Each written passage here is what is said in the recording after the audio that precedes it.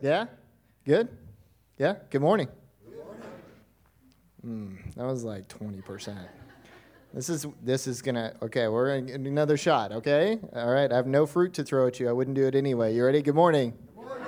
All right, guys. Isn't God awesome? Yeah, I'm Jeremy. If we haven't met, that's my name. Married to Kat. She's not here. She's not feeling well. Also, our son is sick, just on the list of people. And so I just want to highlight a couple of things. One, Next Steps is our process of walking you through all the important details of this ministry. So if I were going to join a church, I would want to sit through and have a place where I could ask questions, evaluate their theology, understand their church government, decide whether or not this was a place I believed that I could grow in my personal relationship with God. And so that's what Next Steps is about. Like she said, we'll provide lunch, childcare. It's free. If you didn't sign up or RSVP in advance, that's totally fine. If you've never been, you can come after. It's totally cool, especially if you're evaluating whether you want this to be your church. If you're not evaluating whether you want this to be your church, I will tell you it's a big waste of time unless you just want free food. In that case, we're happy to give it to you. Thank you. There was like 3 laughs. That was kind of a joke. That should have been funny, right? Like, that should have been funny. That's just not what pastors are supposed to say, probably. That'll happen a lot.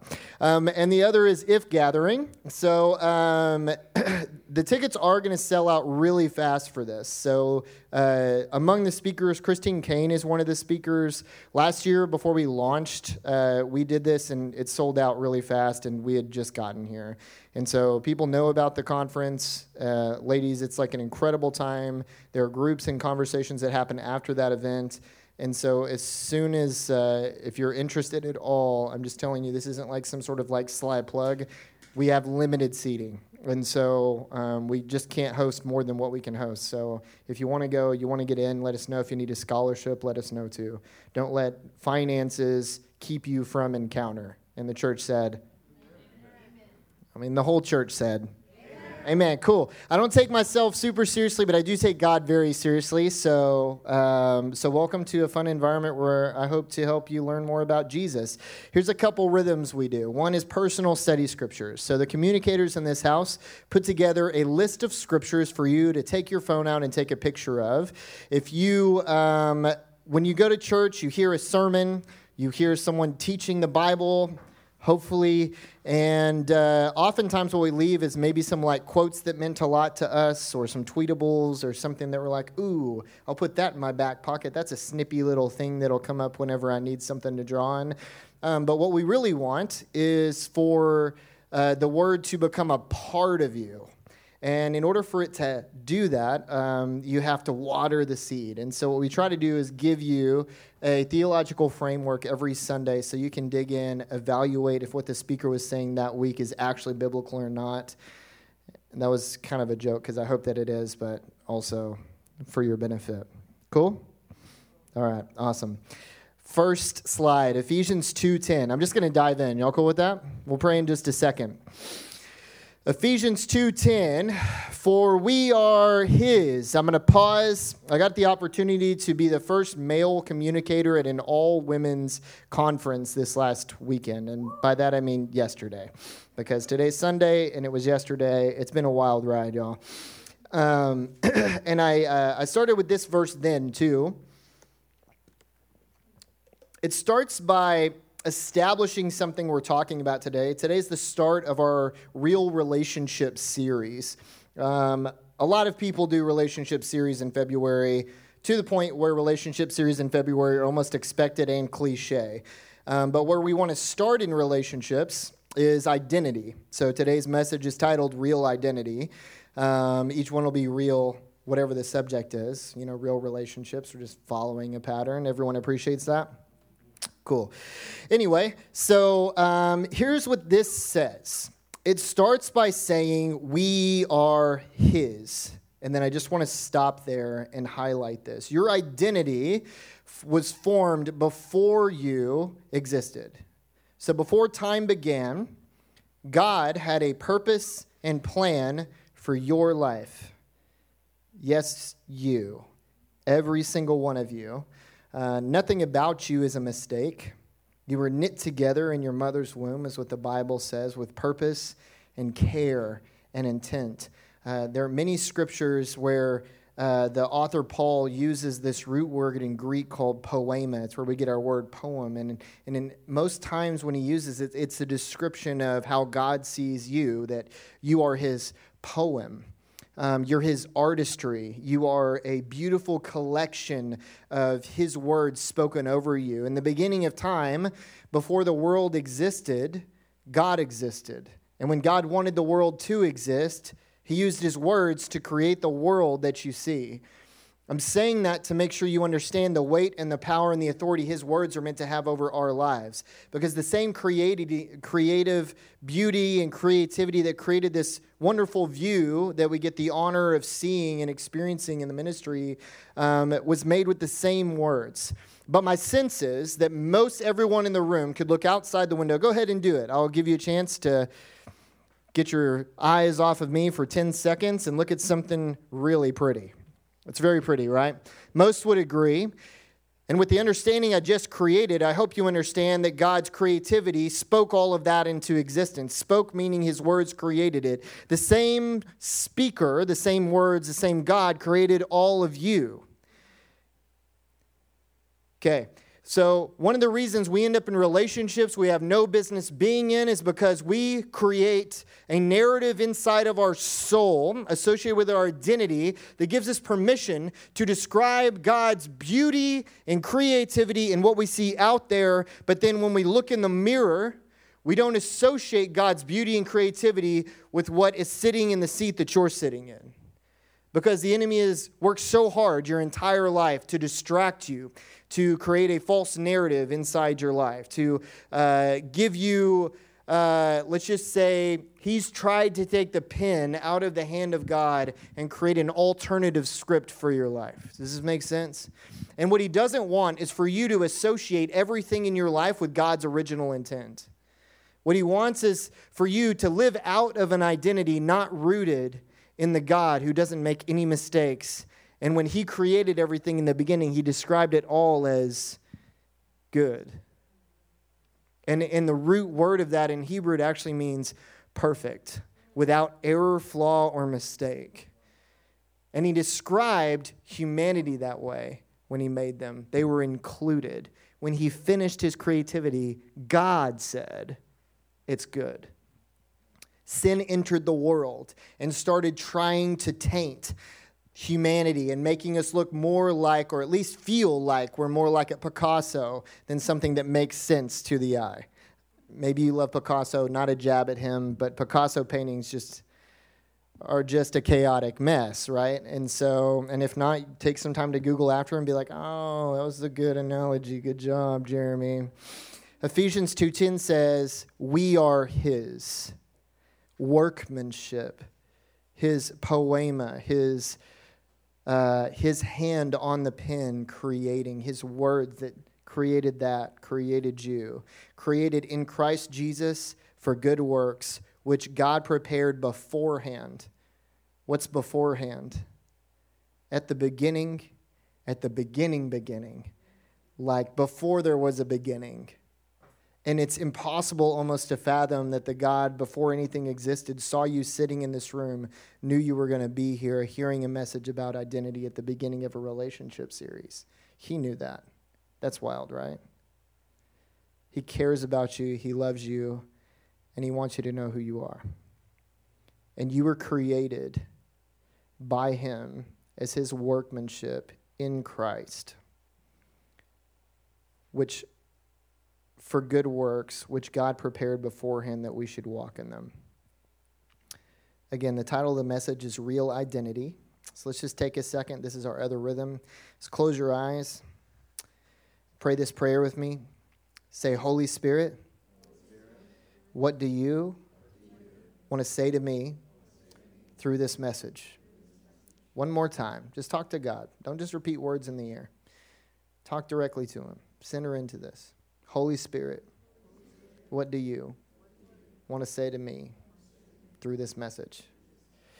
God, your word says that death could not beat Jesus, and he came back to life, and living things speak, so we believe that you talk. Jesus taught and the upper room discourse in John 14 through 17, that the Holy Spirit would come and that he would speak. And not only would he speak, but he would lead and guide us into all truth. And so, God, what we need is not the culture's narrative. We need your voice. God, we need your word, and we need you to reveal your word to us. We need to know how we're supposed to live, how we're supposed to experience life, and we want you at the very center of all of it. So today, God, I ask that you use me to communicate what you want. Help me to say what you want me to say, nothing more, nothing less, nothing else, for your glory. In Jesus' name, everyone said, amen. Anyone ever seen Alice in Wonderland?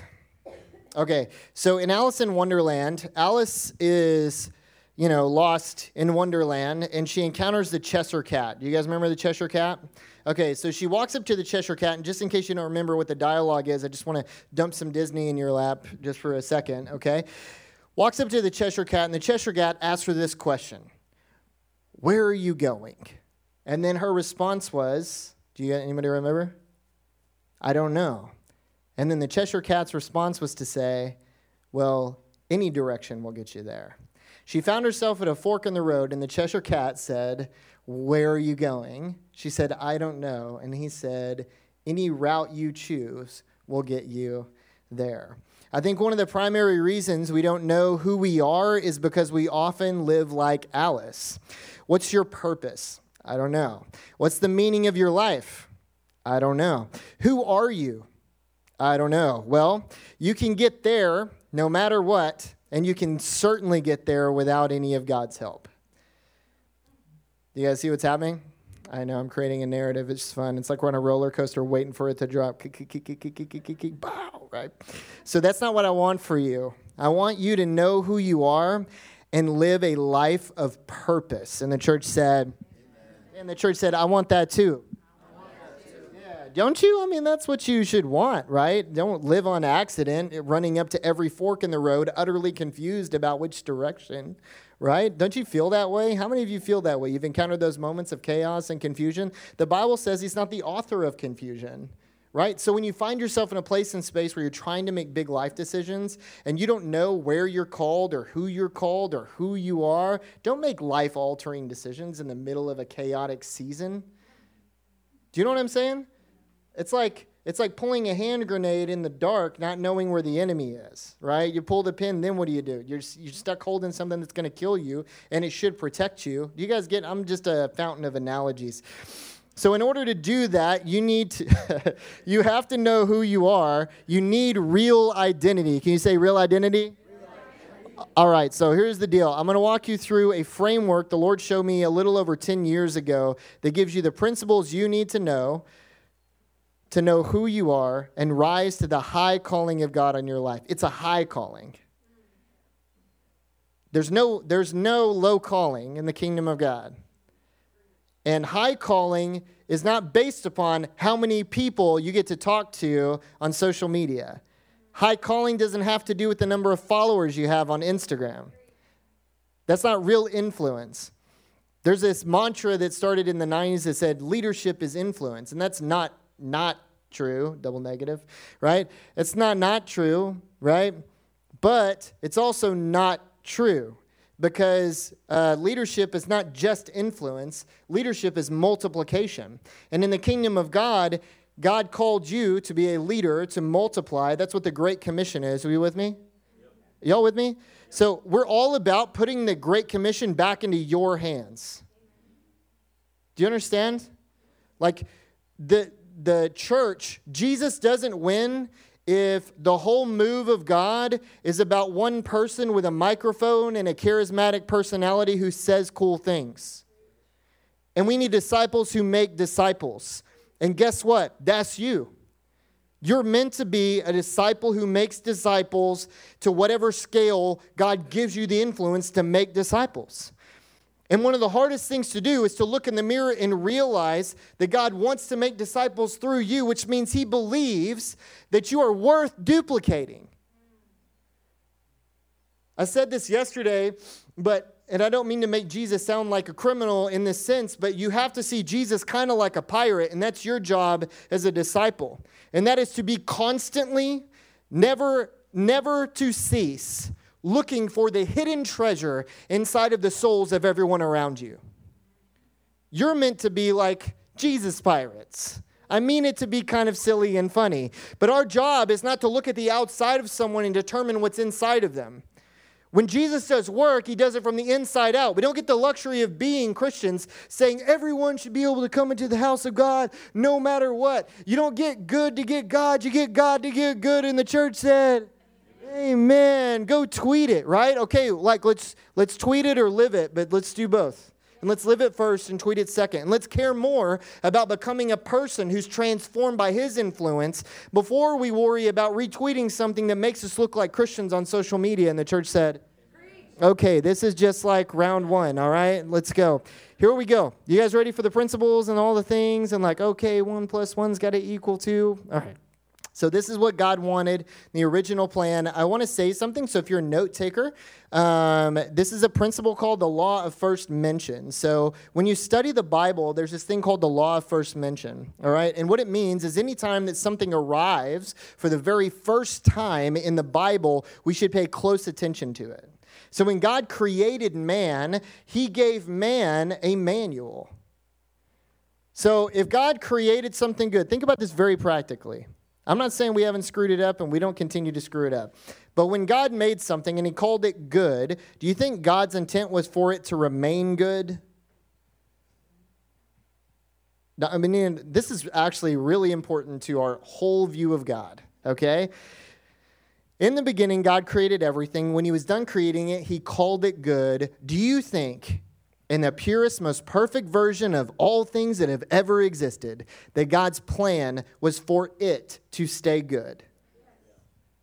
Meaning he didn't just create it good, he made it to be intentionally good and perpetually good, right? Intentionally good and perpetually good. And the church said, okay, if you don't believe that, this is going to be the road to being transformed by the presence of God is going to be really hard because he is always through his Spirit trying to get us back to the purity of the Garden of Eden.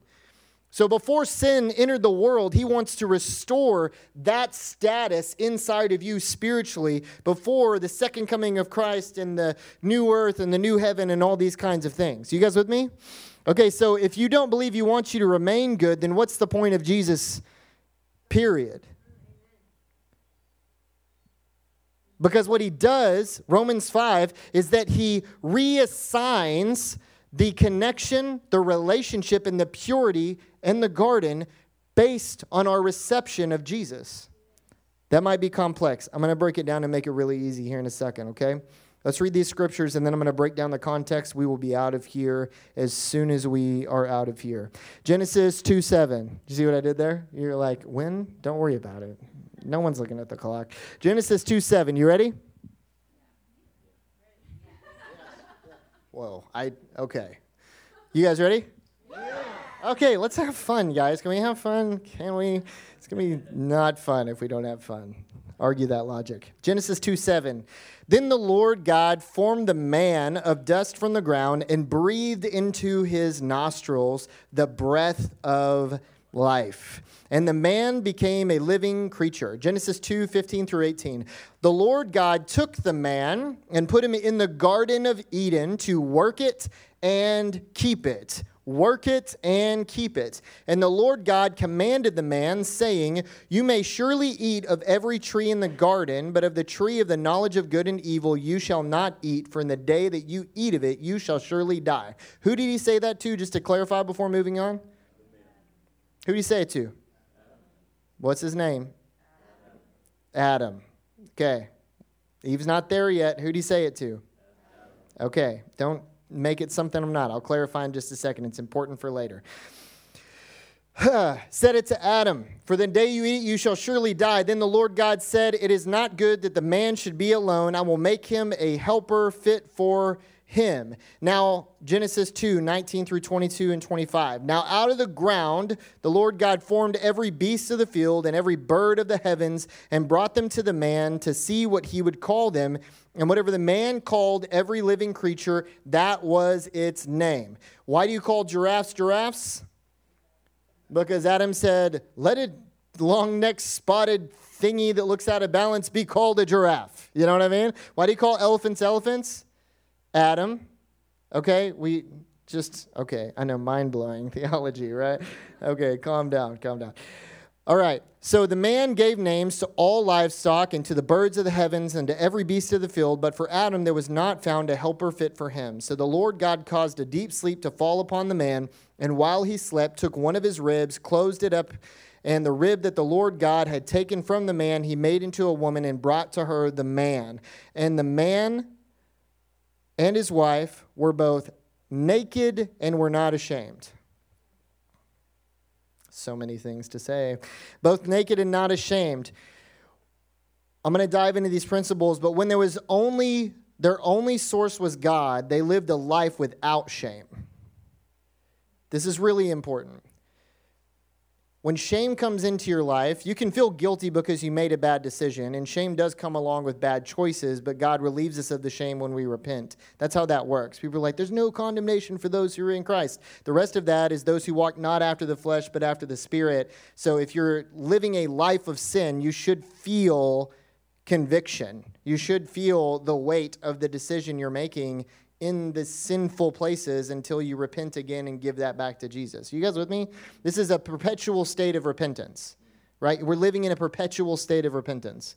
Anything else is really like less than biblical. Anytime we make a mistake, one of the best pieces of advice I can give you for living for the Lord is being quick to repent. Repent fast and tell somebody else. Like confession and repentance. Repent to God and tell somebody else, hey man, I made a mistake, I slipped up, I told the Lord I was sorry or repented, and this is part of repentance too. I'm just going to put this in there because I opened this closet, so I just want to jam everything I can in it before I shut the door, okay? This is what repentance is, acknowledging that you sinned, asking him for forgiveness, and then turning away. Most people are good at the first two, but most of the time, when we say we're sorry and we feel his peace come back, we don't create a strategic plan not to end up in the same place. So then we create a recurring cycle of sin because we didn't do the last part. I acknowledge that I made a decision that's out of the perspective of something God would want for me. Bottom line, it didn't please God. He wouldn't be pleased with it. So I said, hey, I know you wouldn't be pleased with this, God. I repent. You're the only one who can pardon my sin. But because I decide that I don't want to repeat this, I'm going to make a plan that's going to involve other people. Accountability is incredible. It's vitally important. We don't like it, but it's important. Vital even. Vital? Accountability is vital? Yeah? Because you can't do it all alone. God made you to be in communion and unity with him and with each other. He called it the body of Christ and called each one of us a unique individual member of it. And he said not to let there be a schism or a division within the body at all for any reason of the actual body. Think about that. Not in the message. That was free. Not funny. I get it. Okay. You ready?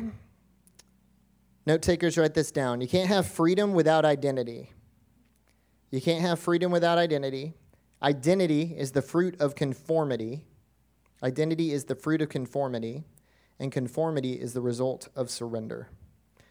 It's really powerful flow. You can't have freedom without identity. Identity is the fruit of conformity.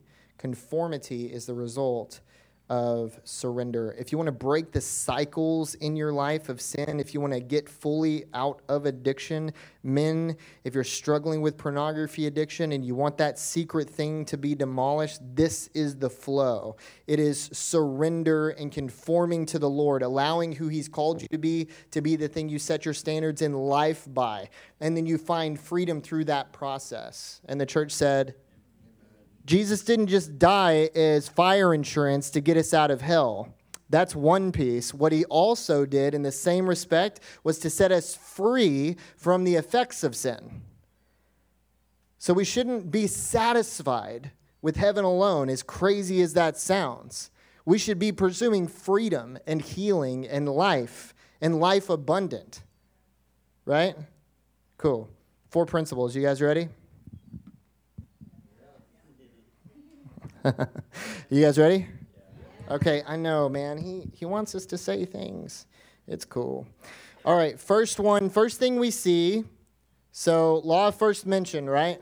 law of first mention, the first thing we see in God's relationship with man is intimacy, okay, or the relationship in and of itself. God never intended for us to have a relationship with him that didn't cultivate oneness with him. That's really important. Like, there's no framework where God wanted us to have relationship that didn't cultivate unity with him. He's not our side chick. Do you know what I'm saying? He's not our side dude, whatever. Do you guys get what I mean? Like, he's the center, and our yes to him causes a no to anything he doesn't like. That's relationship, right? Yeah? Cool. So the first one we see is relationship. What does relationship look like? It is unbroken communication with God. So God could go to Adam, speak to Adam. Adam would hear God. Adam would do what God said. Adam would talk to God. God would respond. They had dialogue. This was what their relationship looked like. This is still what it's meant to look like. The first thing you see established, we're in a relationship series, is that you need to have a personal, unified relationship with God, or you shouldn't be sniffing around to invite anybody else into your situation. Because every time God brings someone into your life, I can't tell you how many times as a pastor over the last 20 years, I have found people who are in love with someone that is an absolute train wreck. I'm not saying Jesus doesn't love them. I'm not saying that Jesus didn't die on the cross for them. What I'm saying is God brings people together for purpose, kingdom purpose. This is what it was meant to be, right?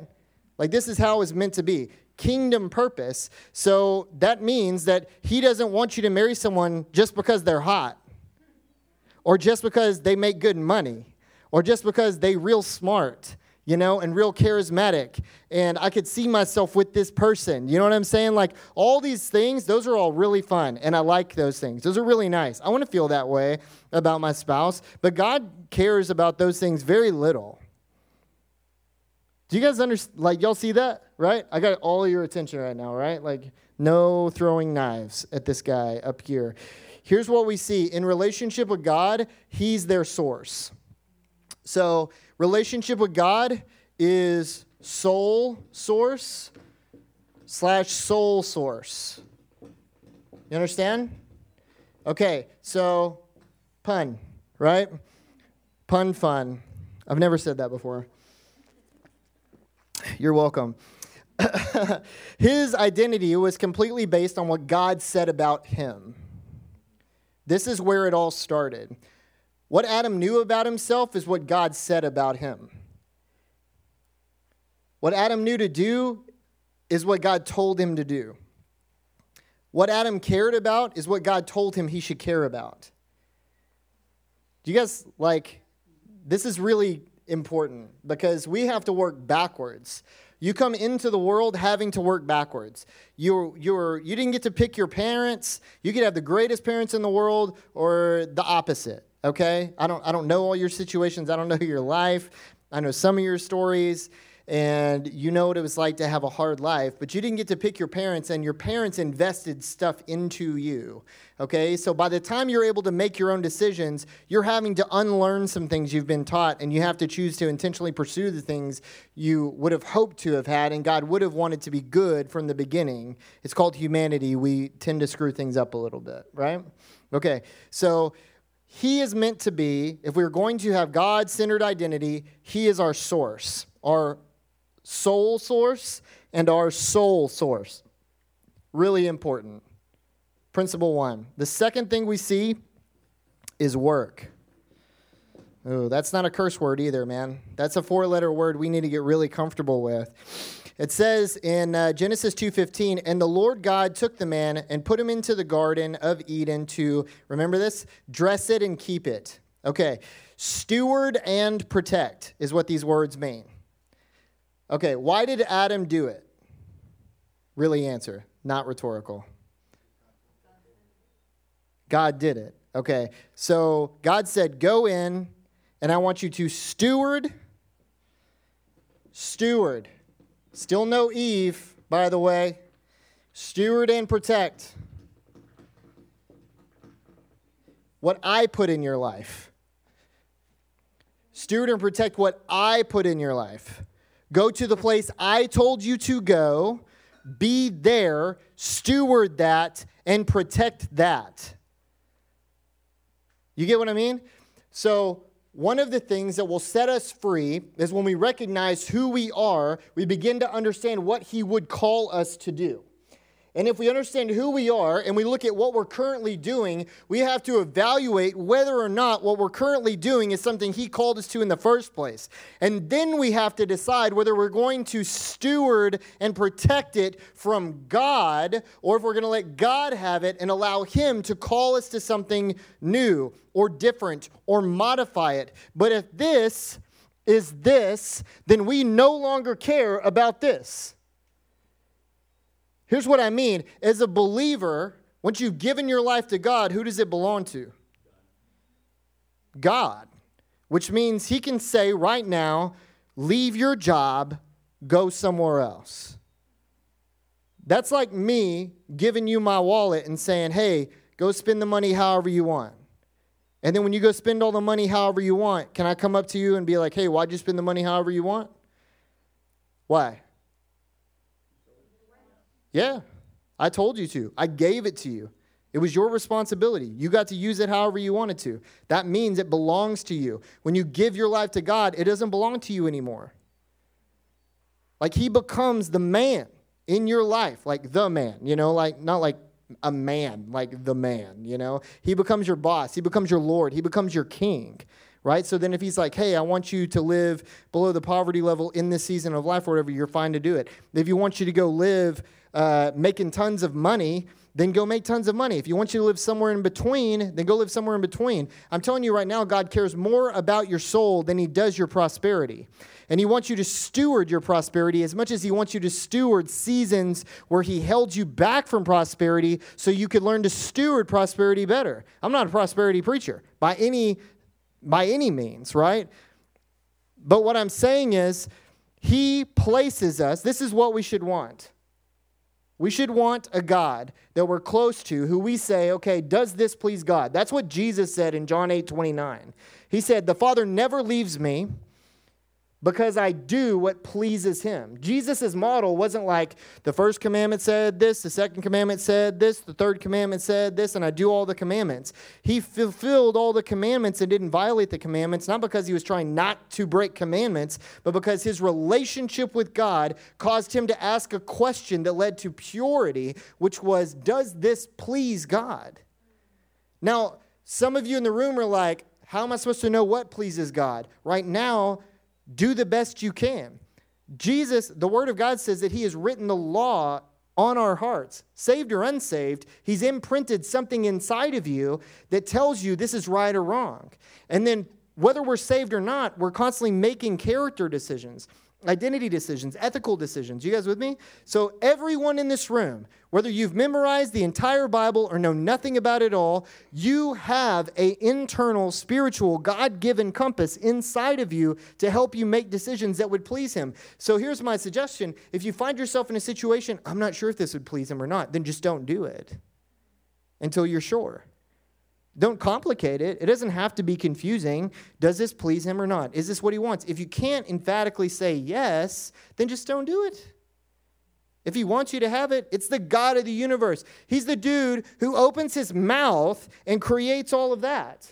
You think he can't bring an opportunity back around? You think he can't give you the job? You think he can't bring the relationship with the perfect person if it's really them? And stop pulling the God card every time someone says they love Jesus and they're cute, okay? Stop saying like, this must be the Lord.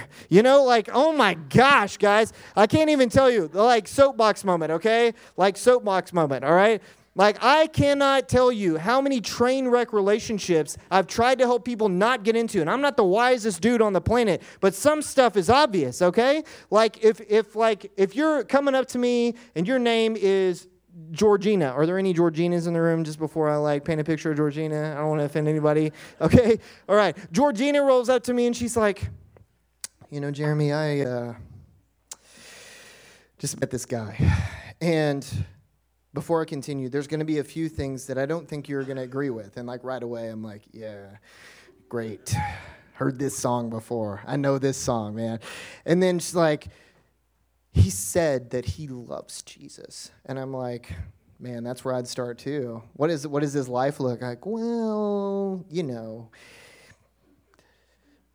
it's like still actively addicted to narcotics. It's like, okay. Yeah, so what's your next step? Let's just say not a good idea. Whatever comes into your mind that's not a good idea, paint your own picture, okay? It's your kid who's coming to you and they're like, hey, Dad, hey, Mom, I want to date this person. They like Jesus. Paint your own picture, paint your own narrative, okay?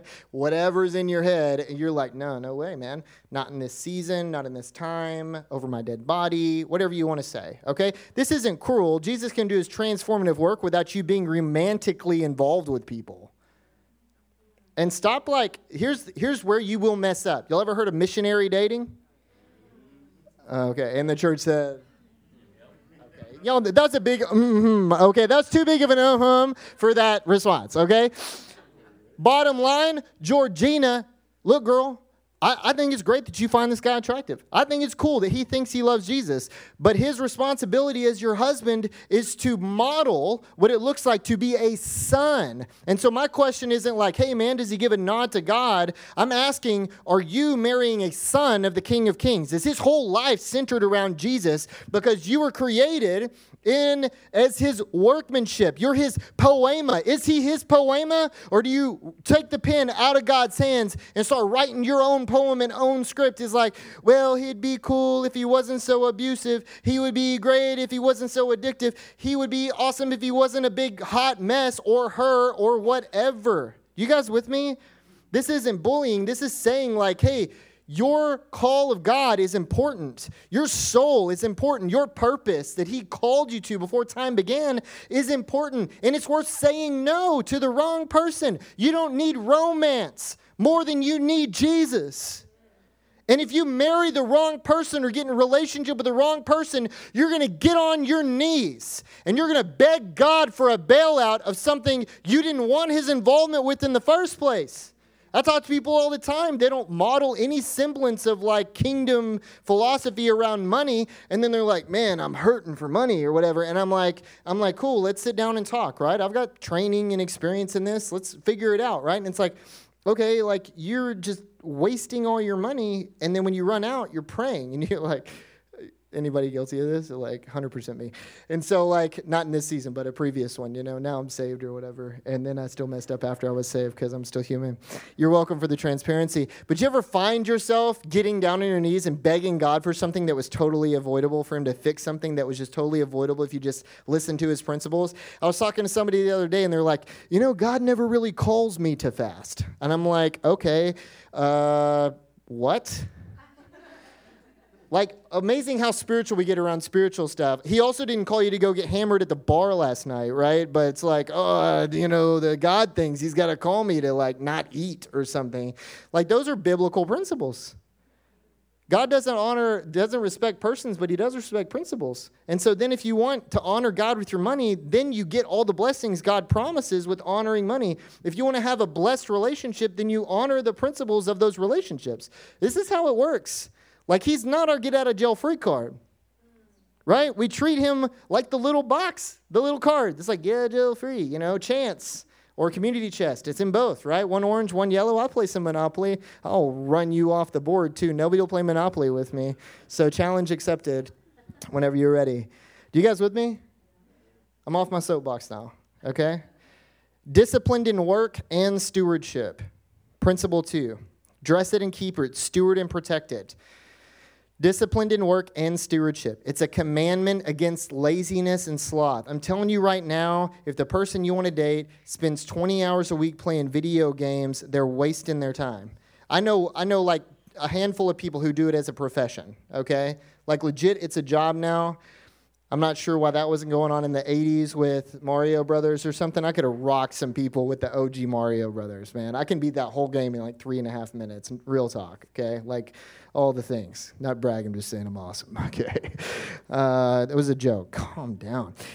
Commandment against laziness and sloth. Here's what I'm saying. Like if you're in a relationship with someone and they're constantly, perpetually napping and they have no clarity around who they are. If God has put something in you, you can't sit down anymore, guys. I'm telling you right now. When you're full of the purpose of God, it drives you into something. Being a Christian is the craziest life you're ever going to live. And you can live a crazy life before Jesus, but once the Holy Spirit gets inside of you and he starts dictating your decisions, you're like, wait a second, you want me to be here? I got like a really cool house and a great job and a lot of friends and family and everything's going great. I've got the American dream. And he's like, yeah, that's cool. That's not in the Bible. I know, it's so hardcore, right? Take care of yourself and steward and grow what is within your care. What's within your care. It's called boundaries. Third one is purpose. Where do we see purpose? And I'm going to clarify something, and I want it to set you free. Most of the time, what we end up doing is making an idol out of this. This is what most people do, right? We go to church on Sunday. We work our butts off during the week, right? God isn't transforming anyone in our normal circles of influence, but we still come, we serve in church. This isn't criticism. This is real life, okay? I'm not helping anybody by being all soft and whatever. Jesus died on the cross. It was horrific, okay? So until we suffer more or do more, no wusses in the kingdom of God, man. I'm sorry. Work, okay? Was that too hardcore? Is that too hardcore? I don't think any of you are wusses, by the way. And if you are, just don't be anymore. Work. Most people turn this into an idol. We start doing work and we think it's purpose. We start pursuing purpose as if it's God and we turn that into an idol. This is going to set you free. This is what happens, right? We start to know who we are. We bought into a narrative. We're like, I'm a child of God, right? Child of God. That's absolutely true. Then it should come with an overflow of lifestyle, though, right? And that leads into clarity around what you're supposed to steward and what to protect. He put it in your hands. He called you to be there. And then you get to this place and you're like, God, what is my purpose? I mean, I have not been asked more questions about anything in my life from believers than this question. What is my purpose? And I'm going to set you free right now. This is what the Bible shows. And then rack this up with whatever measuring stick you want. You guys ready? Yep. Okay. Ready or not, here it comes. Genesis. in Adam's life, one of the things he did that was purpose was actually naming the animals. I want you to think about that while I write this down. Naming the animals. Why is that purpose? It doesn't seem purposeful. The animals don't have souls. They aren't going to go to heaven. Oh my gosh. Okay, all the pet owners, look guys, the Bible says there's no more tears and no more pain in heaven, okay? Like, it's going to be, maybe, okay, look, all dogs go to heaven, all right? Whatever, man. Well, I felt that. I felt that, Seattle. I felt that, Seattle, place with more dogs than kids. I feel you. Okay, look, I'm not necessarily saying I'm wrong. I'm just saying I'm going to get off of it for the sake of your souls, okay? Your dogs are adorable and cute. I hope that Allie Ray, my beautiful fawn boxer that passed away like 8 years ago, I get to, keep teaching cool tricks or whatever. I'm just saying... Whatever, okay? Emotions aside. Purpose, naming the animals, because the reason we still call the animals what we call them is because Adam named them that. Do you think Adam knew?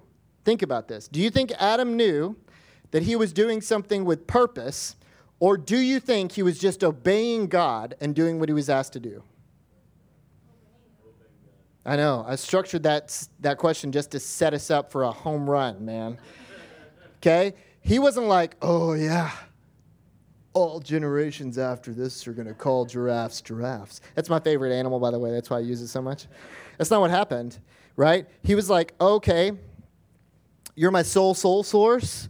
I do what you want. I put in my hands what you want. If you tell me to put it down, I put it down. I'm not attached to anything that you give me because it's yours. I gave you my life, right? And so anything he picks up, he's willing to put down. Anything he puts down, he's willing to pick up, as so long as God tells him to do it. So then he's just living this out. And then he ends up doing something. In the course of doing this, he doesn't make work his idol. He's not performing for God. He's obeying God. And in the course of obeying God, he ends up stepping into something that is meant to live beyond him. That's what purpose is. And the reason you can't pursue purpose is you won't know when you're fulfilling it. We get all kinds of inspirational stuff like this will be this and that. Only God knows. Only God knows if what you're doing now is meant to be something that impacts future generations. And you can say whatever you want about it, but how many movements, think about this, how many movements have died and are no longer producing fruit, and the generations that participated in that fruit are no longer perpetuating that fruit? We're talking about stuff that's meant to impact and leave something behind that is perpetual in nature. And you won't know you're doing it because it's up to God to put favor on it. You guys with me? So how do you know you're fulfilling your purpose? Here's how you can know. Because you've decided that that God is your sole source. And you only pick up what he tells you to pick up, and you only guard and protect or steward. That's build and protect. There's this really cool, just to talk to you about risk. Christians, I'm talking to all of you. Can you repeat after me? It's risky because I didn't tell you what I'm going to say first. Could be anything. I am, okay, one more time, everybody. I am a risk taker. Yeah, okay. You know why? Because what you perceive as risk, when God tells you to do it, it's not risky at all. There's no risk. If you're obeying God, there's no risk. I quit a 6-figure job, sold a beautiful home, left a thriving community, and a lot of opportunity to move to Seattle. 3 months after I moved, my back was broken. I was aggressively moving towards paralysis. Shortly after that, like right after getting better, Katerina got pregnant, and then we lost the baby in the middle of the pregnancy, in the second trimester. Now, do you think your circumstances have to be perfect for you to be in the will of God? Nothing I just said was easy. I still can't feel most of my right leg after the surgery that I had. Real talk, guys. You didn't know that when I'm prancing around up here, did you? Yeah, I got like rods and screws, and I'm metallic, homie. I'm bionic, all right? My back is not breaking again, at least in that one spot. You know, the rest of it's probably pretty fragile. You guys with me? Just take a breath really quick. Let it out. This is not complicated. You are meant to not care about what you lose because you're only supposed to hold what God put in your hands in the first place. It means God gave you something that belonged to him and he asked you to steward and protect it. There's this really cool parable called the parable of the talents. Read this. When God puts it in your hands, steward also means grow it. Grow it. Invest it. Do something with it. Don't bury it in the sand. We didn't take our foot off the gas whenever I was like not able to walk well and we lost the baby. We like healed and we're in counseling and all the things you need to do to steward your soul and your heart, okay? But what we didn't do was take our foot off the gas. We still believe God called us. We're here, right? You're in the room, right?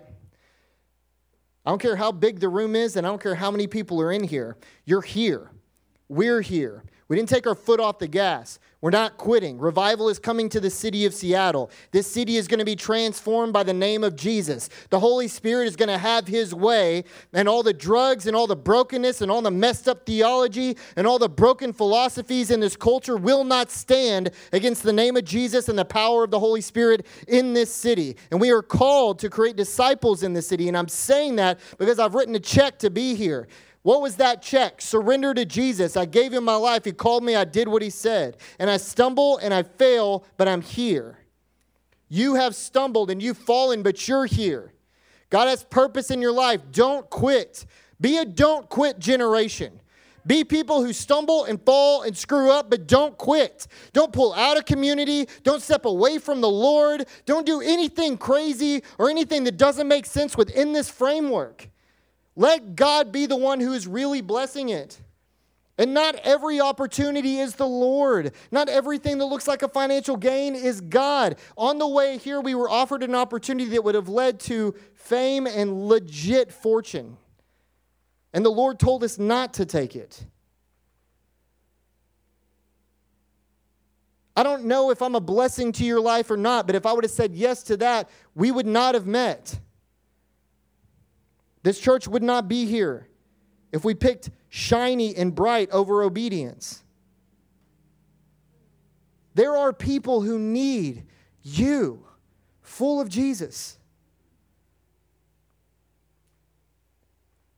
The purpose in you, the thing inside of you, is important.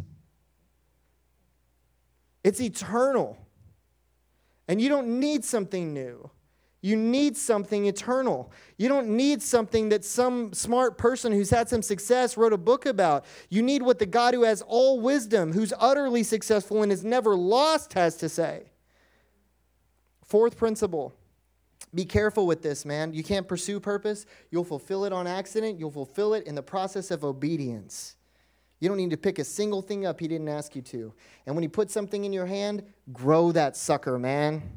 Find some people and grow it together. Stay accountable to community so you don't put something in it that wasn't meant to be there. But man, go read the parable of the talents, note takers, the parable of the talents, and see what happened. The dude who buried it in the sand and did nothing with it, everything that he had got taken and it got given to the person who produced more. God's not talking about production, he's talking about faith.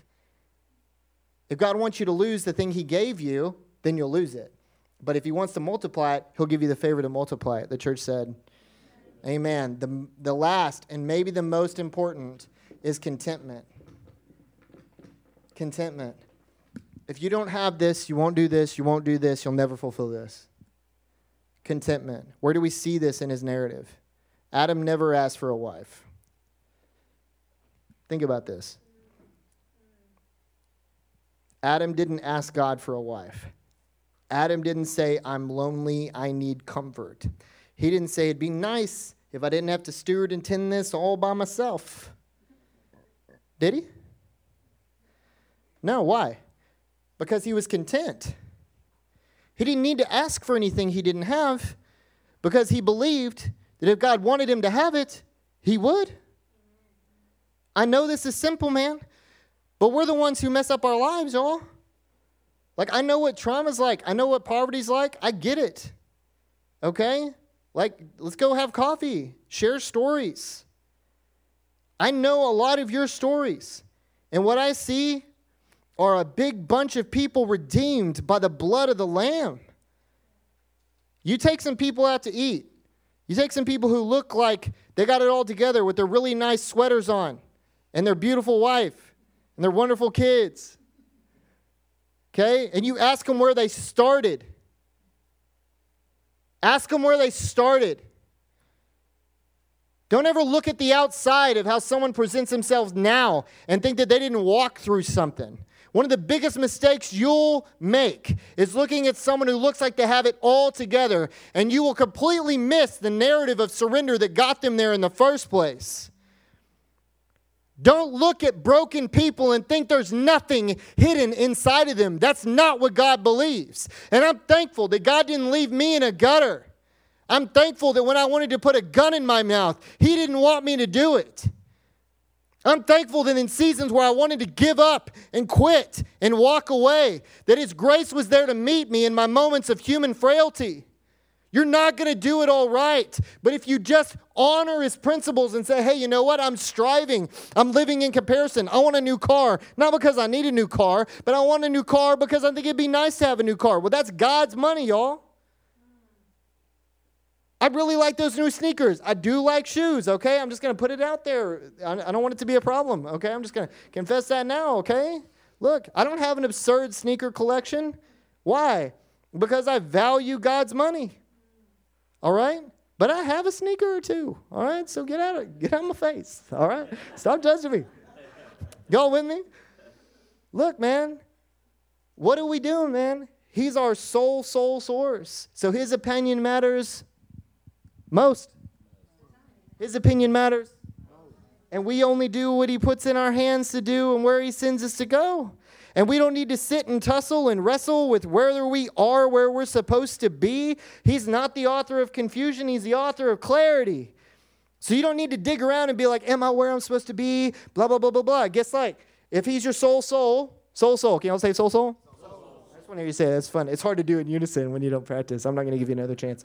Work. If he's your soul, you think he's going to leave you in confusion? No, man. He's not. And struggling in bad circumstances and hard times are not testimonies that you're not doing what you're supposed to do. And they're not testimonies that you are doing what you're supposed to do either. Stop blaming God all the way around. Be like, well, I'm suffering for being persecuted for Jesus. You might not be. You might have been an idiot, and you might have made some bad choices, and those are called consequences. That too much? Okay, so like quit blaming God for everything and quit blaming the devil for everything too. Maybe we're just humans having a human experience and we forgot that we're children of God and we're supposed to model some principles, right? And it's okay. That's what grace is for. Relationship, work, purpose, contentment. Look, guys. Naveen, can you come up here and make this more spiritual? Here's what Adam and Eve did, and this is what we do. And let's measure this. Can you guys stand with me? I'm going to finish it up on your feet. We'll pray. Source. What happened? The serpent came, and he started convincing them that they had the wrong source. Not just that it was the wrong source, but there was an alternative one. He didn't tell them to abandon God. What he did do is paint a picture of how good life could be like if some of the things God didn't put in their hands were being held by them. You guys hold on to this. Because the enemy doesn't actually care most of the time. The enemy is out to steal, kill, and destroy, but he doesn't have to do much killing and much destroying. Because he's stealing our purpose all the time because of a lack of contentment. The serpent comes into your life in one way or another, and he starts saying, did he really tell you that you couldn't eat of this tree? God's holding back from you. Does it seem like a good God if he wouldn't want you in a relationship when you're desperate for a relationship? And let's just be honest, maybe we're more desperate for a human relationship than we are for a relationship with God.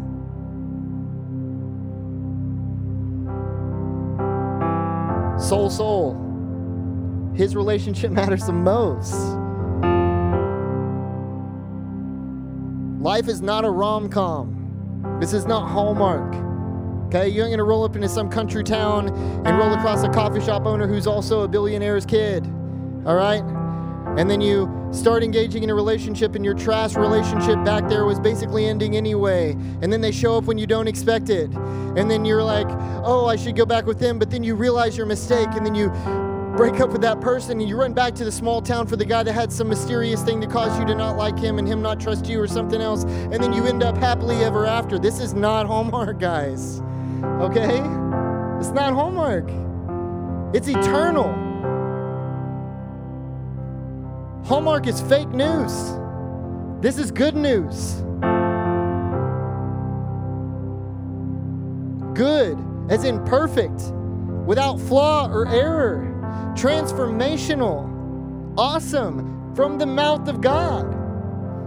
And if we can be a generation that isn't trying to define how many influencers we have, how big of the crowd we get, and we're just content with what God has put in our hands, and we don't start chasing stuff He didn't put in our hands, then everything God wants for you will be put in your hands, and that will always be enough.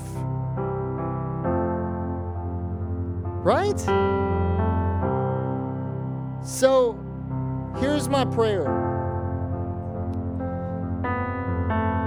They decided here that they needed something else. The snake came in and caused them to question it.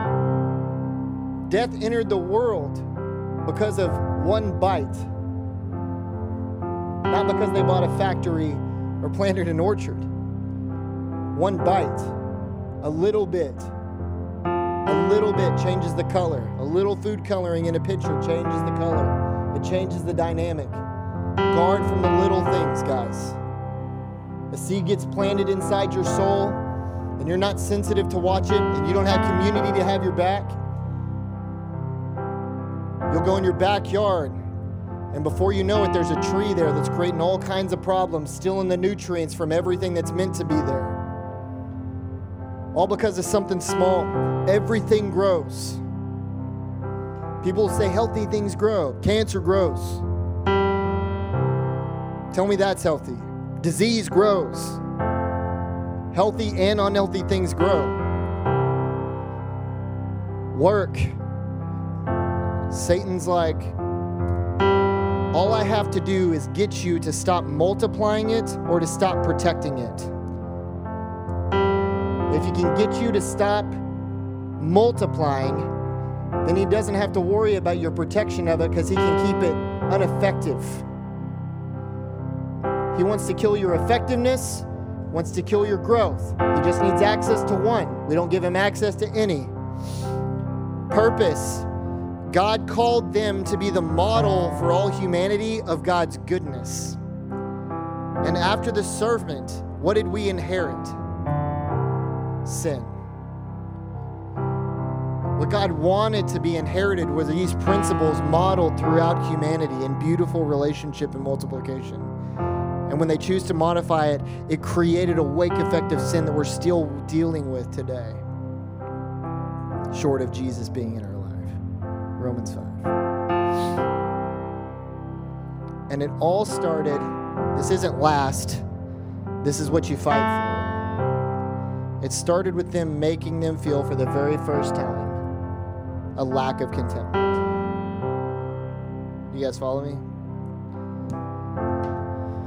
James 3:15 through 17 says this. This is not the wisdom that comes down from above, but is earthly, unspiritual, and demonic. For where jealousy, it's a lack of contentment, and selfish ambition, that is a multiplication, a double down on a lack of contentment. Where jealousy and selfish, not God-centered, selfish ambition exist, there will be disorder and every vile practice. But the wisdom from above is first pure, peaceful, gentle, open to reason. 2024 needs to be open to reason. Full of mercy, not cancel culture, mercy, good fruits. What we produce is beneficial to others. Impartial and sincere. Go read this a few times. James 3:16 and 17. Close your eyes really quick. I'm going to remind you of this. We're going to end where we began. Ephesians 2. We are His.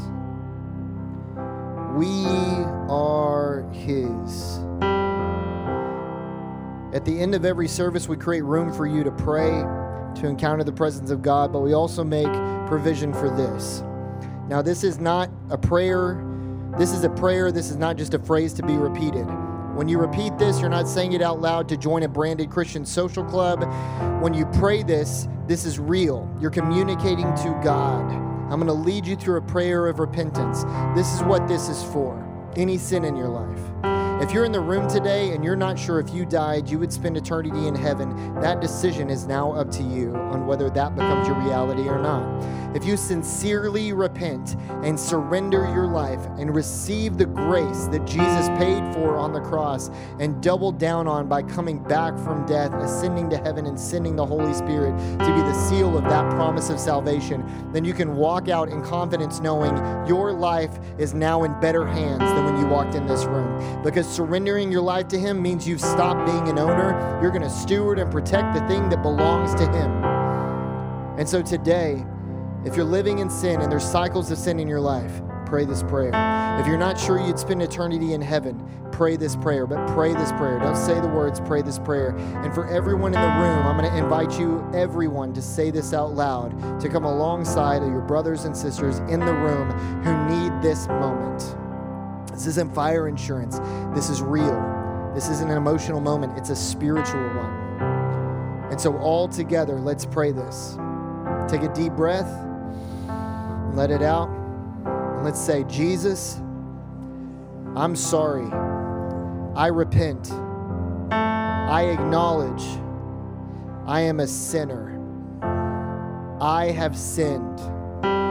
I have done things, thought things, and said things that did not please you. Now pause for a second. Holy Spirit, bring these things to the minds of your sons and daughters. Just wait for a second. Allow him to bring to your mind the things that he wants to bring grace to.